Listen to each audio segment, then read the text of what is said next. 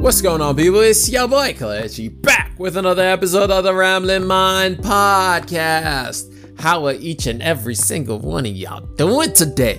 I hope y'all are staying safe. I hope y'all are taking care of yourselves. I hope y'all are doing all the things you know you ought to do during these times.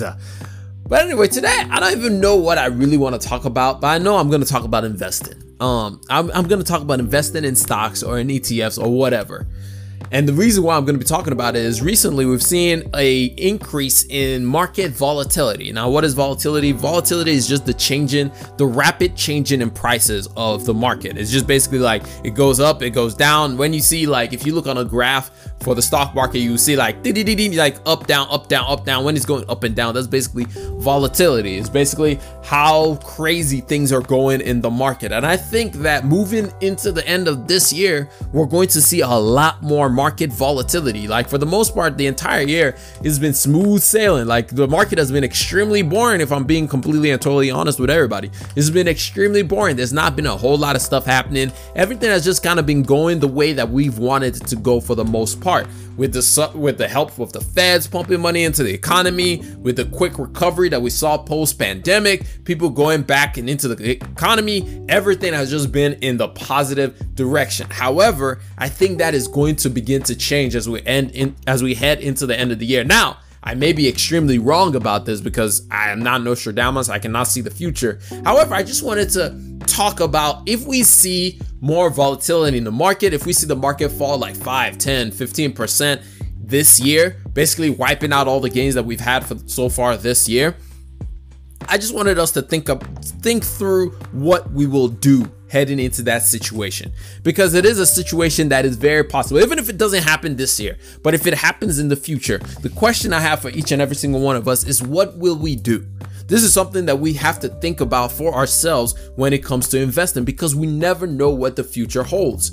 And so one of the most important things when it comes to investing is to ensure that we have some sort of plan. We have some sort of idea when things go haywire. The question you have to ask yourself is, what will I do if situations go the way that I don't plan on it going?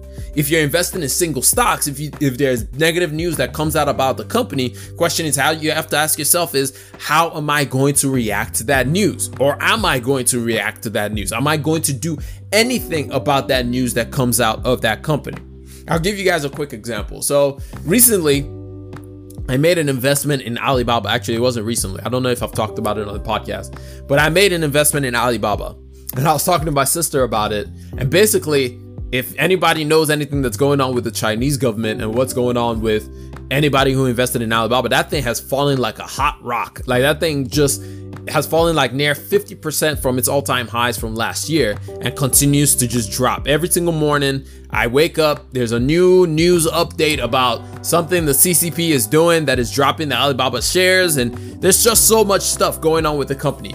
And I'm down about 30% on my initial investment. Like, I've lost a good bit of money investing in Alibaba. However, the question that I had to ask myself is, what will I do? Because every time something happens with your stock, whether it goes up, whether it goes down, we generally have three options. Actually, we only have three options.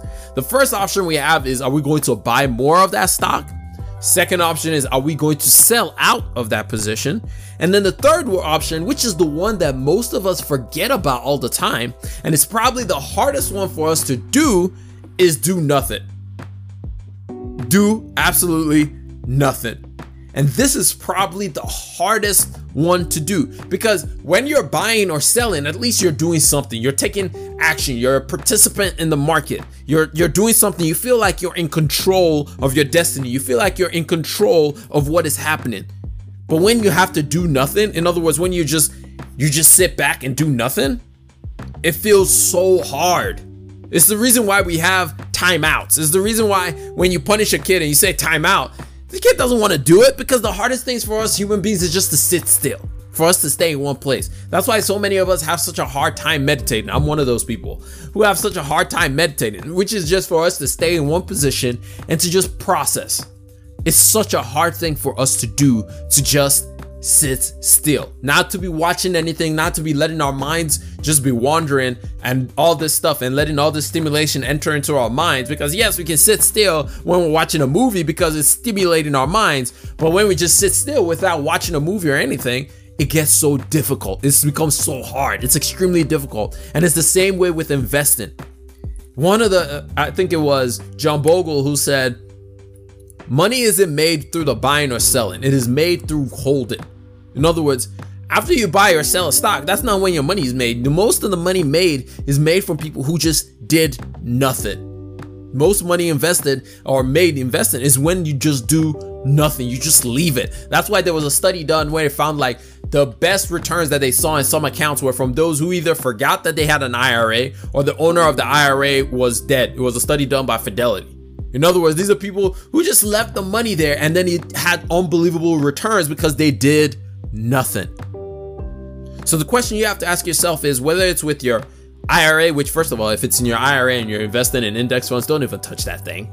If it's an index fund that you're investing in, if it's a broad-based index fund you're investing in, there's no reason for you to make any moves. There's nothing you can really do, especially if you're around my age. If you're around, which most of the listeners of the show are around the ages of 18 to 35. If you're around that age, there's absolutely no reason for you to start trying to make adjustments and hedge your bets and do all. You're better off just leaving it and letting that thing ride. You're better off just letting that thing run and ride on your behalf. Yes, there may be periods where it just stays flat or even goes down, but generally your best bet over the long run, you will see better returns, better results if you just let that thing sit and handle its own thing.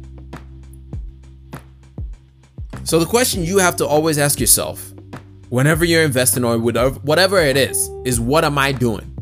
You have to make a plan. We have to decide which route are we going to go? Which way am I going to move? Which opportunity am I going to take? Whether if you have single stocks, when a news article comes out about the company that you have, what are you going to do? The questions you have to ask yourself is different. Is like, is this news affecting the business or not? Or if it's not affecting the business, am I going to just sell out? Am I going to sell out of it? Or if it's affecting the business, am I going to sell out of it? So these are the things we have to do, especially now. I make this video now because I feel like we're going to be hearing a lot more noise in the news media and all over the place talking about like, oh my God, the stock market is doing horrible and this is happening and that is happening, which we haven't even seen like any kind of a decline in the stock market. Honestly, I kind of welcome a decline in the stock market. I've said it before.